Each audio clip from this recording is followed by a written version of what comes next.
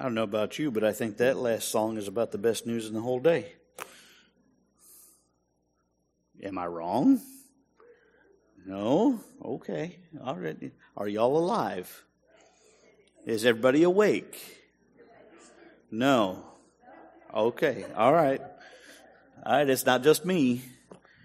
I'm going to, anything that happens from here on out, I'm going to blame on sleep deprivation.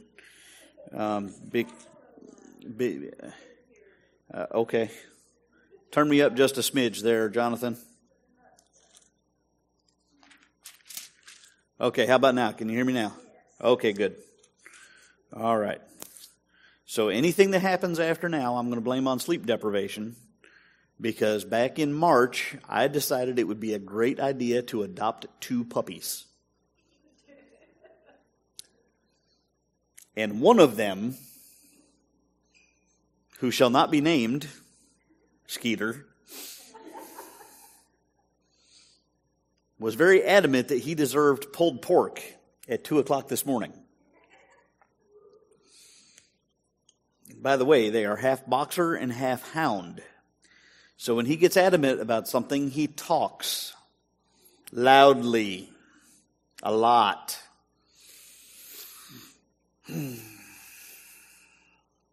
So it's a good thing today's service is not about me. It has been a while since I've been up here, obviously, because I am as rusty as I'll get out. We have been, as Angel said, we've been looking at John's Gospel, and the last message was finishing up with verse 21, the conversation between Jesus and Nicodemus.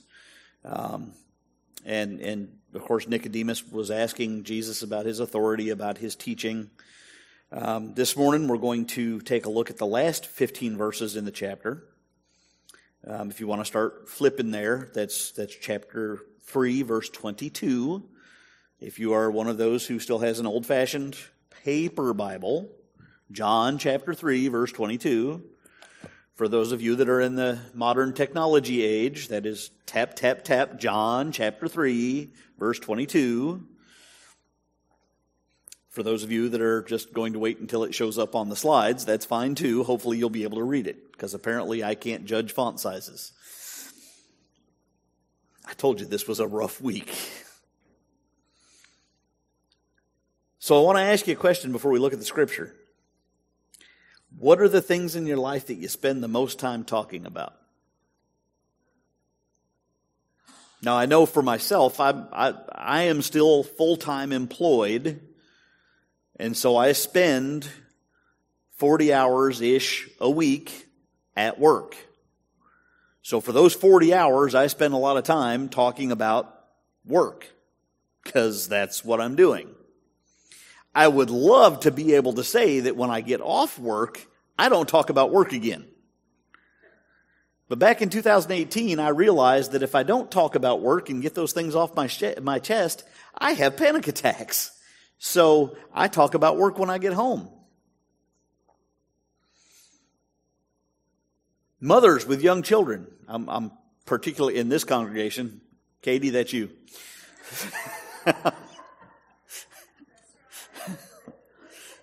We'll get to mothers of older children. Parents of young children that are going through those exploratory ages where they're starting to flex their independence and they discover things. Right? Things that we take for granted because we discovered them when we were those ages. Right? We talk to our friends and our family members about our kids. We talk about our hobbies. Neil likes to fish. I like to eat. There you go. Cheryl likes art. I talk about my pets. Seth likes to stay outside in the heat for some reason. I don't know why. Seth doesn't talk about anything. I think it was like the first 3 years that I knew Seth, I thought he was mute. Then I realized it was just because he was with Cheryl.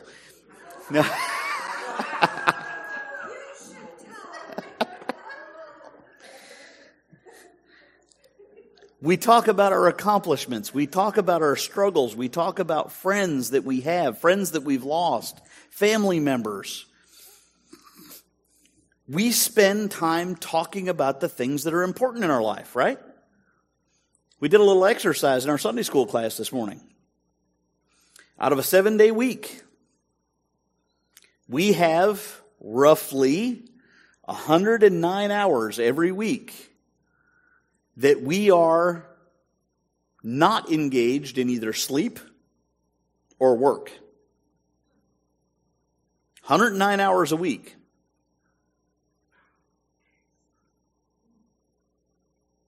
In those 109 hours, how many hours do you spend talking about Jesus? I hope it's not just the 3 hours that you're here on a Sunday morning. For those that are here for 3 hours on a Sunday morning. Right? I hope there's more to it than that.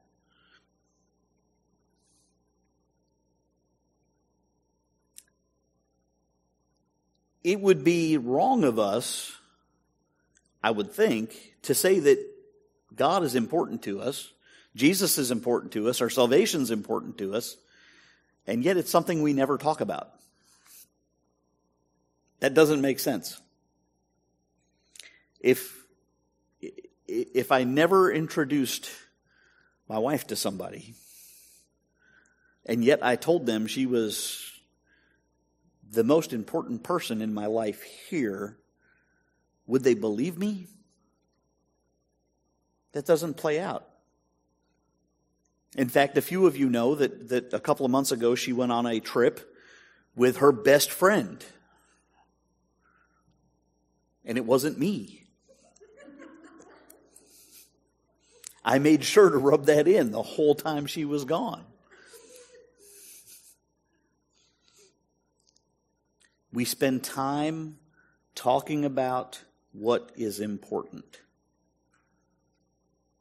And we probably spend the least amount of time talking about that which should be the most important in our lives.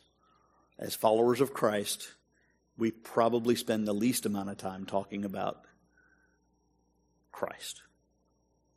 So I'm going to invite you to stand with me if you've made your way to that scripture or if you're just relying on the screen.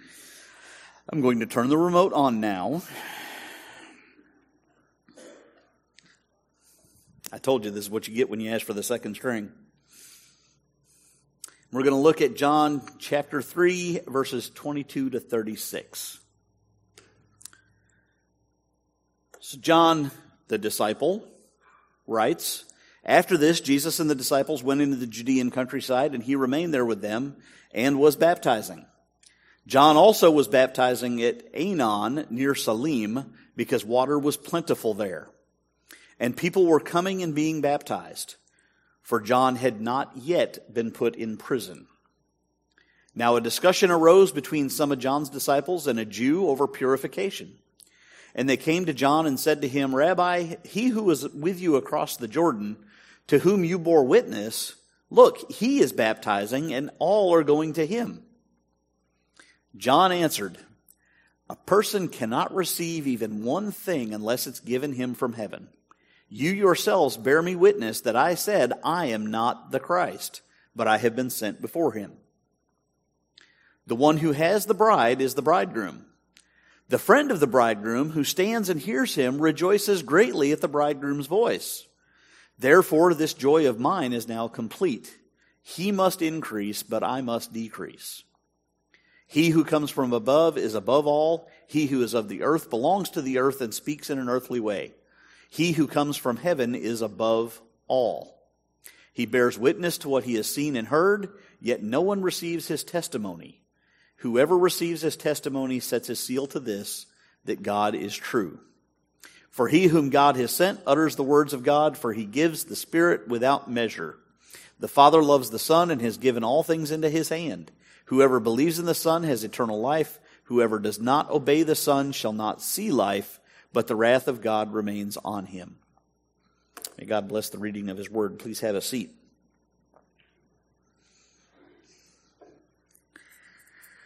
So as Angel did a very good job this morning of spoiling my entire scripture passage. That's what happens when she sends me a text and says, "Hey, what are you preaching on?" At some point during or after Jesus' encounter with Nicodemus, Jesus and the disciples go out into the Judean countryside. I really wanted to pull up a map, but I had computer problems, amongst other things, this week, so I did not have a map to put on the slide. The Judean countryside, the Judean wilderness outside of Jerusalem, probably to the west of Jerusalem, is not a real hospitable place. What's that? Yeah, there were robbers, there were snakes, scorpions. It's dry, it's desert. You know, I'm from the northern end of the Adirondack mountain area. So when I say wilderness, I mean trees and green and foliage and it's beautiful. When John says the Judean wilderness, not so much. It is a very inhospitable place. And that's where Jesus went, probably into an area between some towns. Since he was baptizing, it was definitely a location where there was water of some variety, right? And they were preaching the message, the same message that John the Baptist had been preaching outside of Jerusalem. And that is to repent and be baptized because the kingdom of God is at hand. John himself, John the Baptist, had moved to Aenon near Salim because water was plentiful there. Now, does anybody here know where Aenon is? You ever heard of it before? Only when you've read this passage? Right? It is up the Jordan River, about halfway between Jerusalem and Galilee. As a matter of fact, it's not far from Shechem in Samaria, which is where chapter 4 picks up with Jesus and the woman at the well. Aenon, the name of the town, or the location, means springs. So there were springs there. Water was plentiful. There was a constant supply of water. John had been baptizing in the Jordan River outside of Jerusalem. And now he moved to another location because water was plentiful there. I'm going to tell you that's probably because we had moved to the dry season in Israel, and the Jordan River was reduced to a trickle. Being in the desert, the Jordan River does not flow like the Mississippi River flows all year round. It flows big during flood season, and it flows very little when it's dry.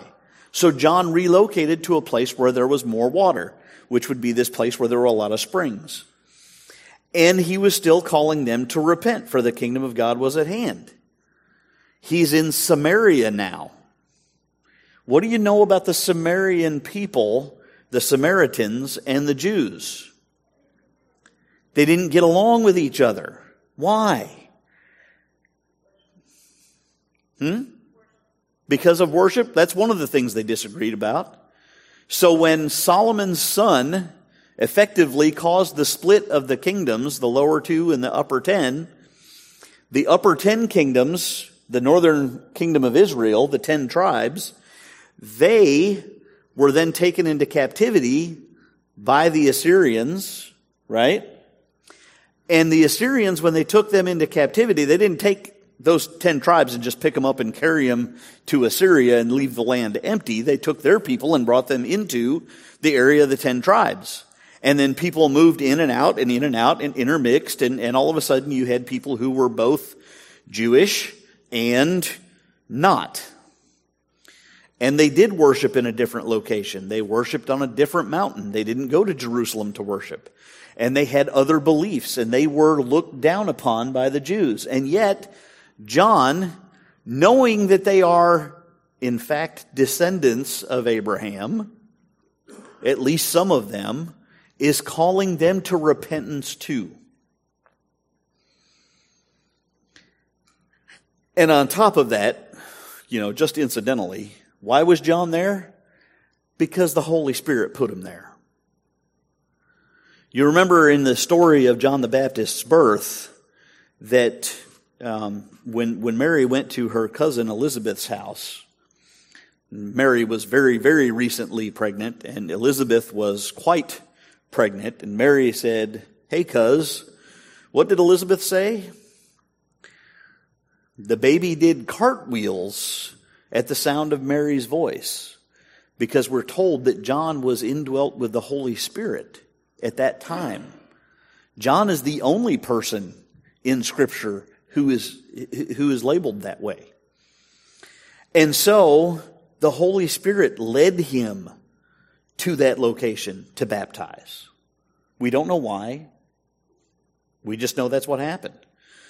Now, because they are in Samaria, it might almost seem surprising that John the disciple tells us people were coming and being baptized.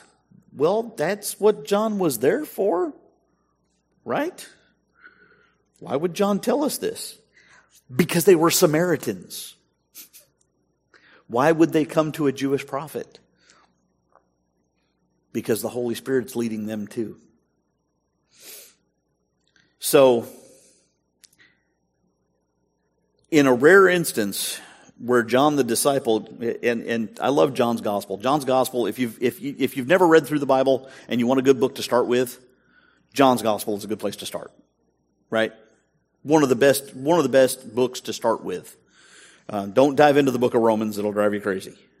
I'm just saying. I love the book of Romans, but that's a deep book. But John the disciple, John the apostle who wrote the book of John, is not giving a chronological account. John's gospel does not start with, this is the first thing, this is the second thing, this is the third thing, this is the fourth thing. John moves around in time and places based on the topics that he's talking about. But here, he gives us a chronological indicator in verse 22. I love this. After this. After Jesus was talking to Nicodemus. After this, something happened. Jesus goes and he's baptizing. John moves and he is baptizing. And then in verse 24, another one of those chronological indicators, John had not yet been put in prison. So we know this is between the beginning of Jesus' ministry and when John gets arrested. That's all we know about it, based on John's gospel. Okay? It sets us with some context for the encounter that's about to happen. So first we have the location. They're in Samaria. This is important. A little side note. You guys remember what I've told you the most important key is when it comes to interpreting Scripture? Context. Context, context, context. You've got to take the context of what's in the book. You've got to take what's around the book. You've got to have the context. So historical context is important. The location, we're in Samaria along the Jordan River in this location. Number two, it's likely during the dry season where the temperature is extremely hot and people didn't usually travel very far. Third, it's still really early in the public ministry of Jesus before the first Passover that he celebrated with the disciples. And one other important thing here, before we go any further, this is more of an interpretive clue. When John uses the word Jew in his gospel, he is specifically, most of the time, talking about the Pharisees and the experts in the law. He's not just talking about anybody of Hebrew descent. He's talking about those who are the religious scholars. Okay? So we're in the summertime. We're in Samaria, and John tells us a discussion arose between some of John's disciples and a Jew over purification. Why are we talking about purification? Anybody read the Old Testament before? Raise your hand if you read the Old Testament. The entire Old Testament. No cheaters. All right, because here's how this normally works. I'm going to read the Bible, right? So I start out and I read Genesis, and that's a good book to read. And then I read Exodus, and it's really powerful. There's a lot of stuff going on. And then I hit Leviticus, and I get kind of bogged down because there's all of these different rules and the instructions for building the tabernacle and the instructions for the priest to be purified and the dietary restrictions. And I slog my way through the book of Leviticus. And then I get to the book of Numbers, and I start reading a census report. If you make it to Deuteronomy, it's Leviticus part 2. And so most people are lucky if they ever get to the book of Joshua. But in the Old Testament, specifically in the book of Leviticus, where you're slogging your way through all of those things, and you probably don't remember half of what you read, baptism was part of the rite of purification. You see, when the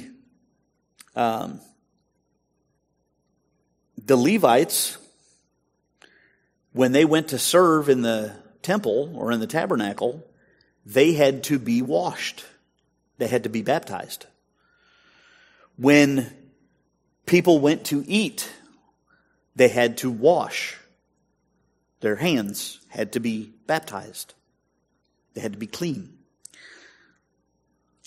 When women, I didn't make this up, this is the book of Leviticus, don't blame me, blame God, okay? When women would have their monthly cycle, or when they would have a child, they would have to go through a period of uncleanliness, and then they would have to be baptized as an act of purification before they could go worship. If you came into contact with a dead person, right? Even if it's as simple as you wake up and you find that your spouse that you share a tent with has passed in their sleep. You've been in contact with a dead person. If you show signs of a skin disease, you have to do certain things and then you have to be washed to be purified. So here's John at this set of springs, and he's baptizing people, and he's calling them to repent and be baptized. This is a purification rite. So the Pharisee, who would have been intimately familiar with this Jew, would have been very familiar with the requirements for baptism. They got talking about purification. Remember, he's in Samaria. He's baptizing people.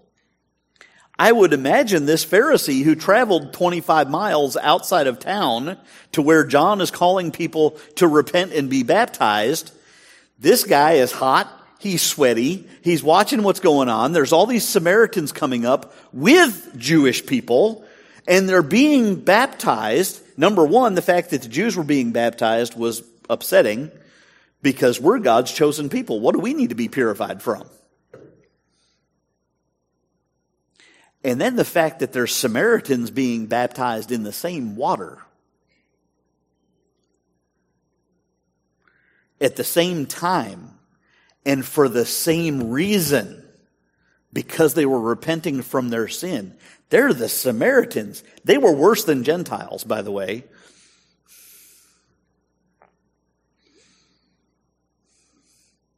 So he was offended and he started this discussion.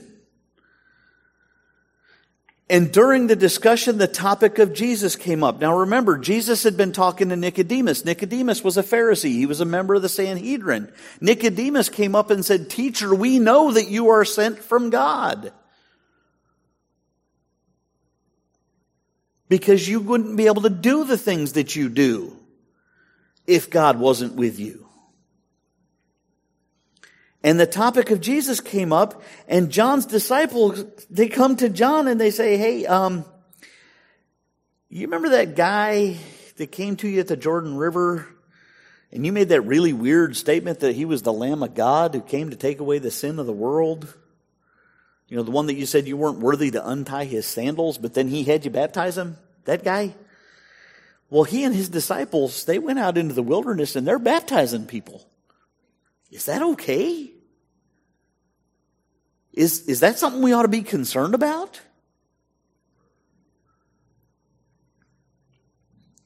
See, John looked the part of a prophet.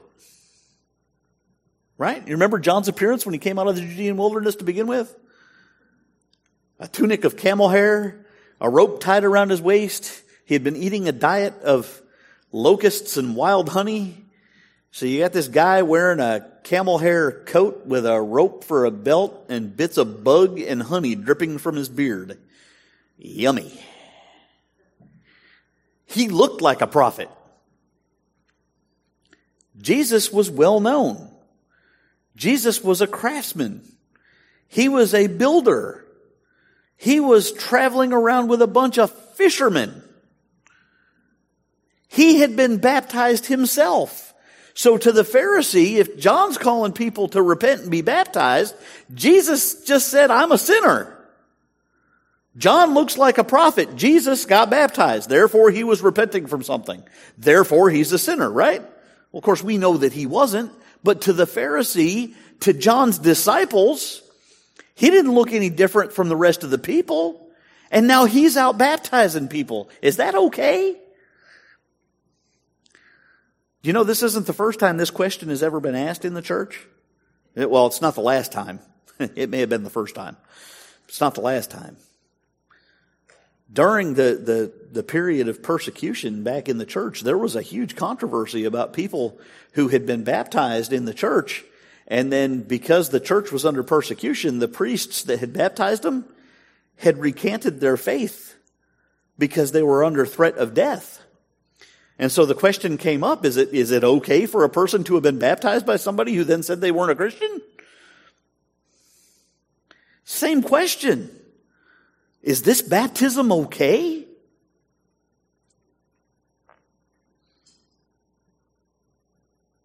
Now, I have to imagine that John's disciples were probably a little bit jealous for their leader's ministry too, right? I mean, here I am, I'm following John, and he's calling all these people out of Jerusalem to be baptized, and then all of a sudden he moves up to Samaria, and he's calling those people to be baptized. Jesus is still down in Judea. Did I bet on the wrong horse? Am I following the wrong guy? Is this Jesus guy going to take the ministry that John had? So they came to John and they asked if he was concerned. And I love John's answer. I absolutely love John's response. This is the presence of the Holy Spirit in John for his 30-ish years. He's just a little bit older than Jesus is, right?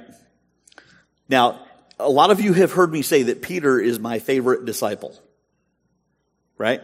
If you've not heard me say that, you've now heard me say that. Peter is my favorite disciple because if there's hope for Peter, there's hope for me. Okay? One of John's disciples who left to follow Jesus was Andrew. Andrew was Peter's brother. Now, we have another set of brothers. We had John and James. But we also have a set of brothers. We have Jesus and James in Scripture, right? James, who wrote the book of James. That's Jesus' younger brother, James. When you listen to James, boy, does he sound a lot like Jesus in his book. There's a lot of really common, he sounds a lot like Jesus. So with that pattern, and then you have James and John, sons of Zebedee, right? And they sound a lot alike.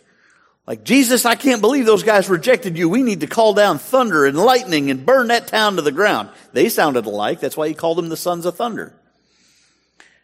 So I have to imagine that Andrew and Peter probably thought alike. And I say that because I can hear in John's response, maybe I'm reading into it, but I can hear that tone that John is saying something that he's probably said before. Look, guys, I've already told you this. As Angel pointed out in chapter 1, when John appears, everybody comes and says, "Are you the Messiah?" No. "Are you Elijah?" No, no. "Are you the prophet?" The prophet means Isaiah. Nope, not him either. He died. So who are you? I'm the one sent to prepare the way. I'm the one sent to make the road straight for Jesus. So here they are, and they're like, is his baptism legitimate? Is this something we need to be worried about? Guys, listen. Look. He wouldn't be able to do this if it wasn't from heaven. A person can't receive anything. This is verse 27. A person cannot receive even one thing unless it's given to him from heaven. Now, I want you to wrap your head around that for just a second.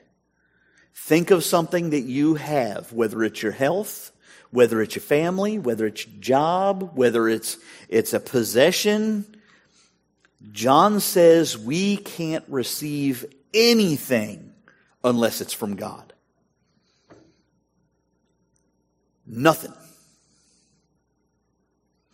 Everything that we have, and this may be a hard one to wrap your head around, but even the trials and the tribulations that you go through, God permits.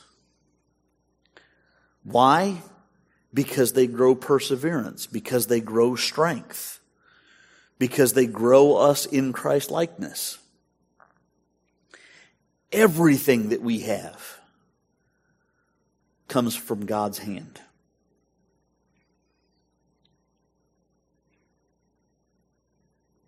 What did John have to be jealous of? Why would John be concerned about Jesus' baptizing people? Which we're later told that Jesus wasn't the one baptizing, it was his disciples. But why? John's answer is, why would I be concerned? He's preaching the same message I'm preaching. Wouldn't it be better for two people to spread out and to reach more people with that message? You think?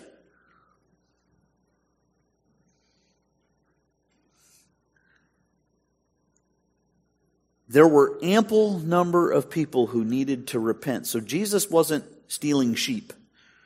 I've heard that phrase uttered between churches, right? You get a new church in an area and that church is stealing our sheep. Churches don't steal sheep, people.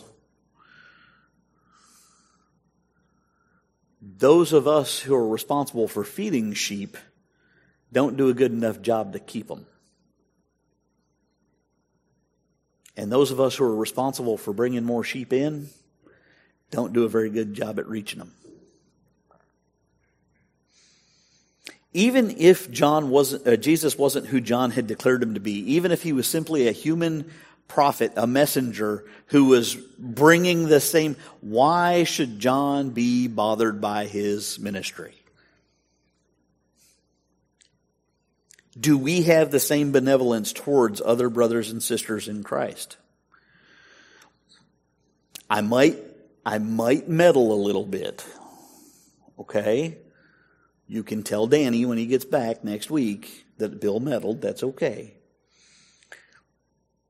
I have heard, and I'm going to tell preacher stories. I have heard from other pastors snide remarks about other denominations that come from a place of jealousy or a place of ignorance instead of a place of theological correction.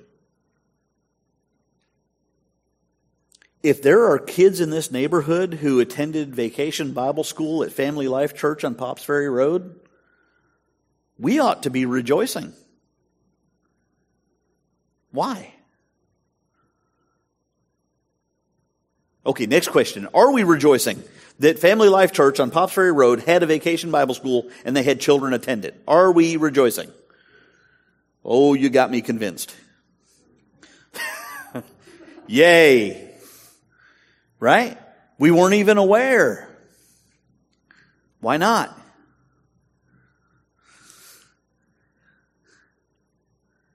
Because we're not out in our communities, maybe?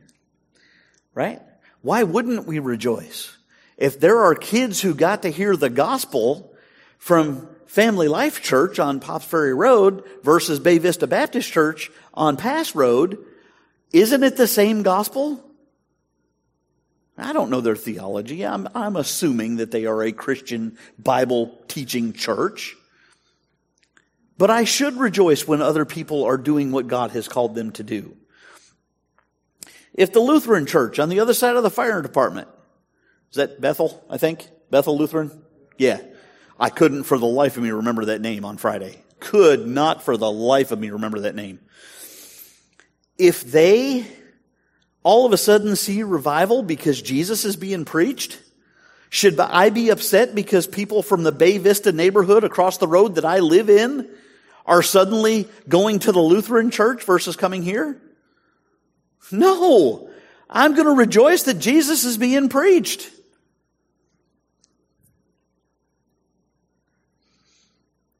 I shouldn't be fretting over they have more people than we do.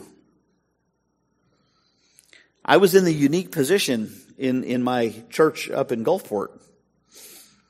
I took the church in 2011 as the head pastor. At that point in time, I think we had a grand total attendance of 35 people. Okay, 6 of them were my family. And almost all of the rest of them were another family.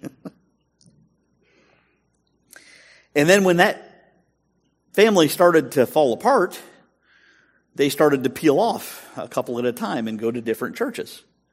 Because none of them lived where the church was. Most of them lived up in Saussure, and they lived in Lyman, and they lived out off of Wortham Road, and and our music minister we were up on Klein Road, north of I-10, and he lived all the way down off of Highway 90 in Gulfport.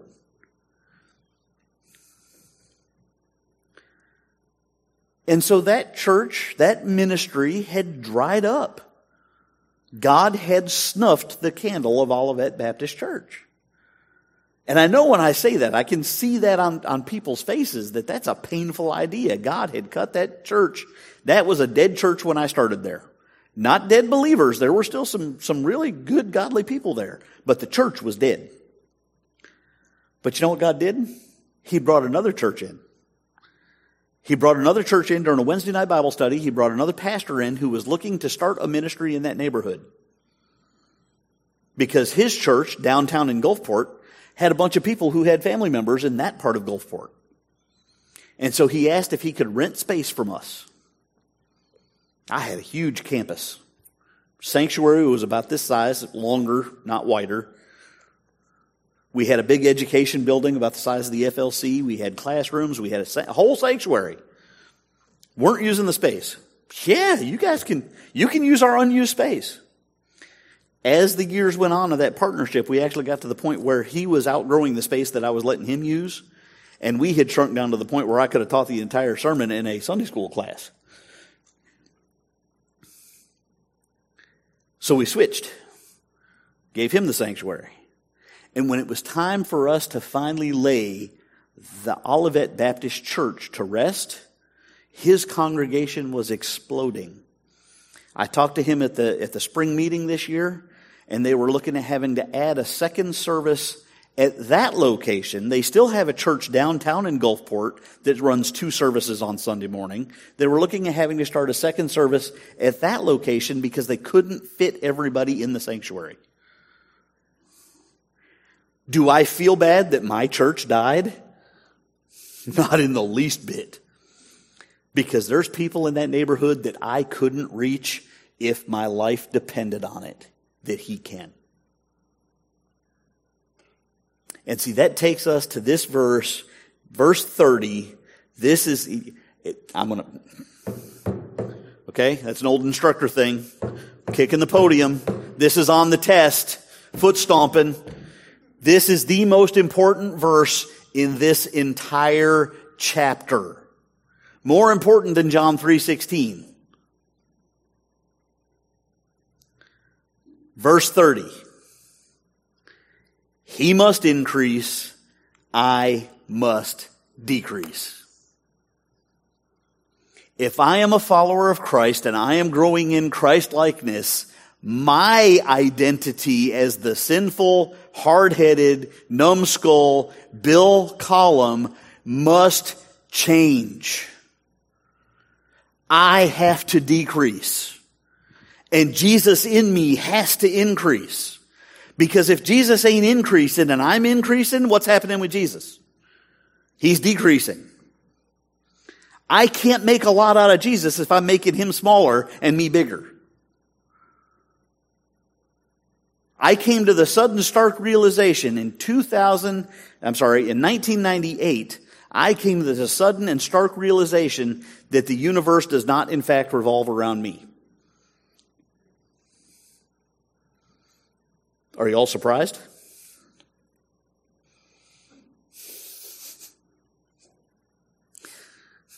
I know you all thought that it did. No. He must increase. I've got to make more about Jesus in my life than I make about me in my life. If that phrase doesn't make you sit back on your heels and think, I don't know what will. I ask you guys a lot of times because you sit here and you look at me and I don't get a lot of responses and sometimes I ask you to stick your arm out and check your pulse to make sure you're actually alive, right? You don't have a spiritual pulse, but if that verse doesn't do something to you, you need to check your spiritual pulse. As a follower of Jesus, that should always be my goal. What in me is worthy of existing in Jesus' presence?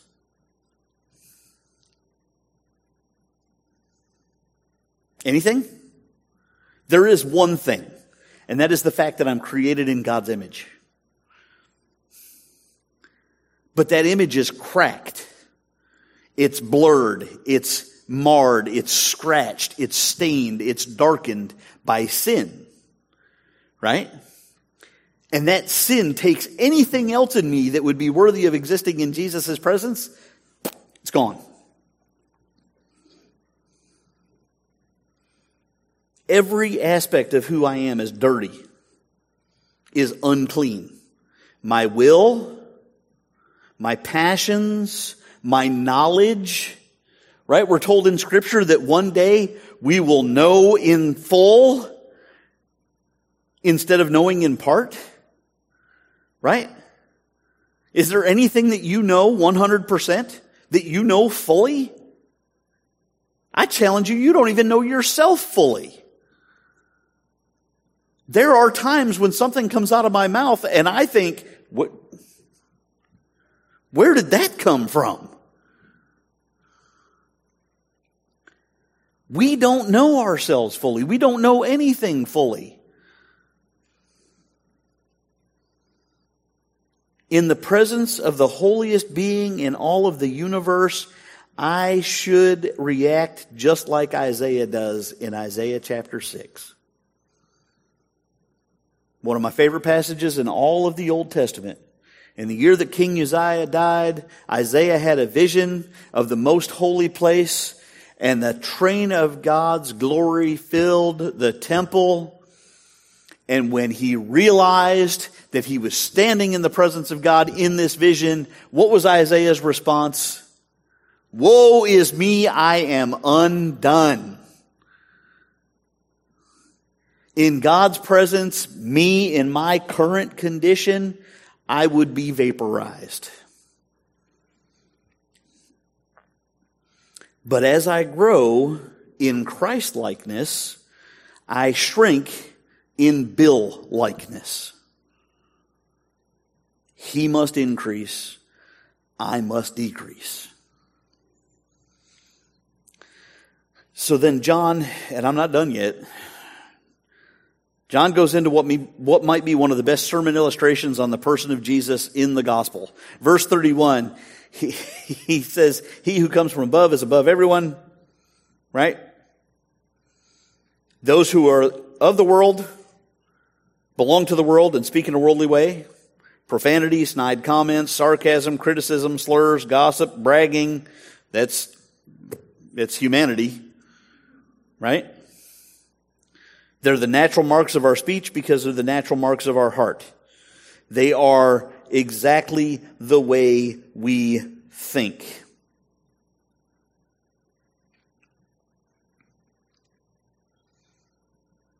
As a matter of fact, when Jesus is confronted by the Pharisees because the disciples weren't washing their hands before they plucked grain from the stalks in the field and they started eating it, the Pharisees were like, your disciples, they're unclean because they aren't washing their hands. And Jesus says, it's not what goes in that makes a person unclean, it's what comes out of their mouth.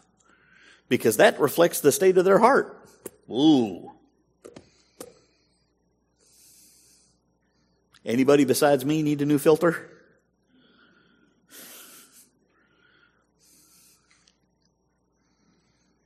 Jesus is different. He doesn't have that sin nature. What he testifies to are the things that he has seen and heard as the Son of God. Jesus is the one who says, blessed are the peacemakers. Are we peacemakers? No, we're not. No, we're not. And be careful, if you say you are a peacemaker, remember, I am Facebook friends with a lot of you. And that counts. Blessed are the meek. Blessed are the poor in spirit. Blessed are the humble. That's what Jesus says. It's not what we say. The majority of people rejected Jesus' testimony. Newsflash. There has never been a majority of people in any location that are followers of Christ.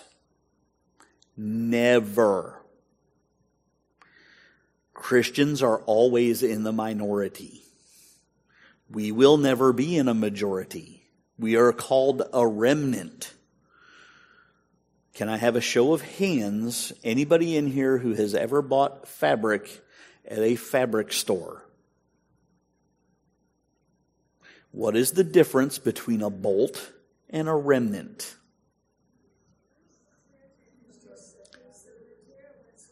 That's right. A remnant is the little piece of material that's left. A bolt of material, that's the whole product. Right? Scripture doesn't say that God reserves a bolt for himself. It says he always reserves a remnant. People reject Jesus' testimony. They reject who Jesus is. They refuse to know who he is. And you know what? People still do that today. Of course, they have to have the opportunity to reject the gospel. Whose job is it to give them that opportunity? Yeah, it's us.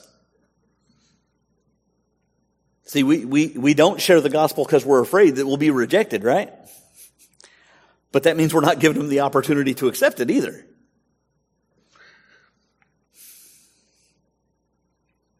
Not everybody denies the gospel. Those that God calls will accept the call to salvation because God sends the Spirit without measure. That's what John says. Without measure. There's no limit. The Holy Spirit doesn't have a cap. Amen. There's no limit to God's grace because God's grace is based on his love for his Son, not based on his love for the sinner. It's based on his love for his Son. Yeah, he loves us. He loves Jesus. So what is the application of this passage? Let's go back to that question at the beginning. That question at the beginning was, what are the things that we spend the most time talking about? Are we going to put Jesus on that list?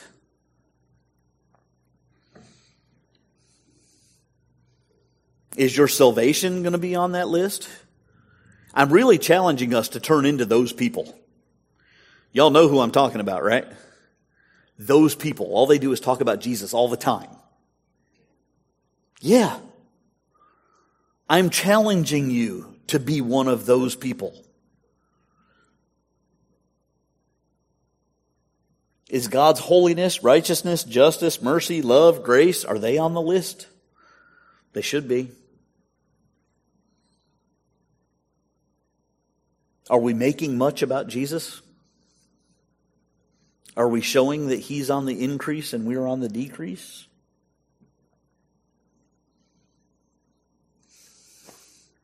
Now, what am I telling you? What am I not telling you to do? I am not telling you to not talk about work. It would be very difficult for me to do my job if I never talked about work. Okay? It would be very detrimental to my health if I did not talk about my feelings about work when I get home. I'm not telling you to not talk about the weather. Maybe not complain about the weather so much, because that's something that God provides us with, right? I'm guilty. It's hot out there.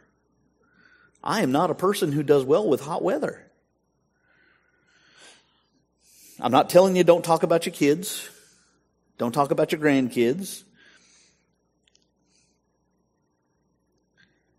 But I am telling you that we need to take account to make sure that what we talk about that indicates what is increasing in our lives is not us.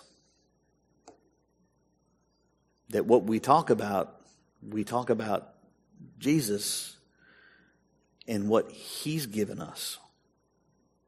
You know, I fully understand the biology of having children, okay? But the fact of the matter is, my wife, my kids, my parents, my nieces and nephews, my friends, my aunts, my uncles, most of them, they're all a gift from God. I wouldn't have them if He weren't sovereign. And I need to tell people that. My job, the money that I earned, that's a gift from God. I need to share that with folks. I need people to know what He's done in my life. I can still talk about every one of those things and talk about God. So I'm going to advise you all to watch for opportunities to talk to your friends, your neighbors, your coworkers, your family members, the checker at the grocery store, if you can find a grocery store that still has a checkout person. Don't steal their time from their employer. If you go out to lunch today, do not force the waitress to sit down and listen to a 30-minute sermonette on the gospel, because then you're stealing money from that waitress. Right? But when you pray before you eat, pray for that waitress. Ask her if she has anything going on that you need prayed for. Tell her that you prayed for her health and her prosperity.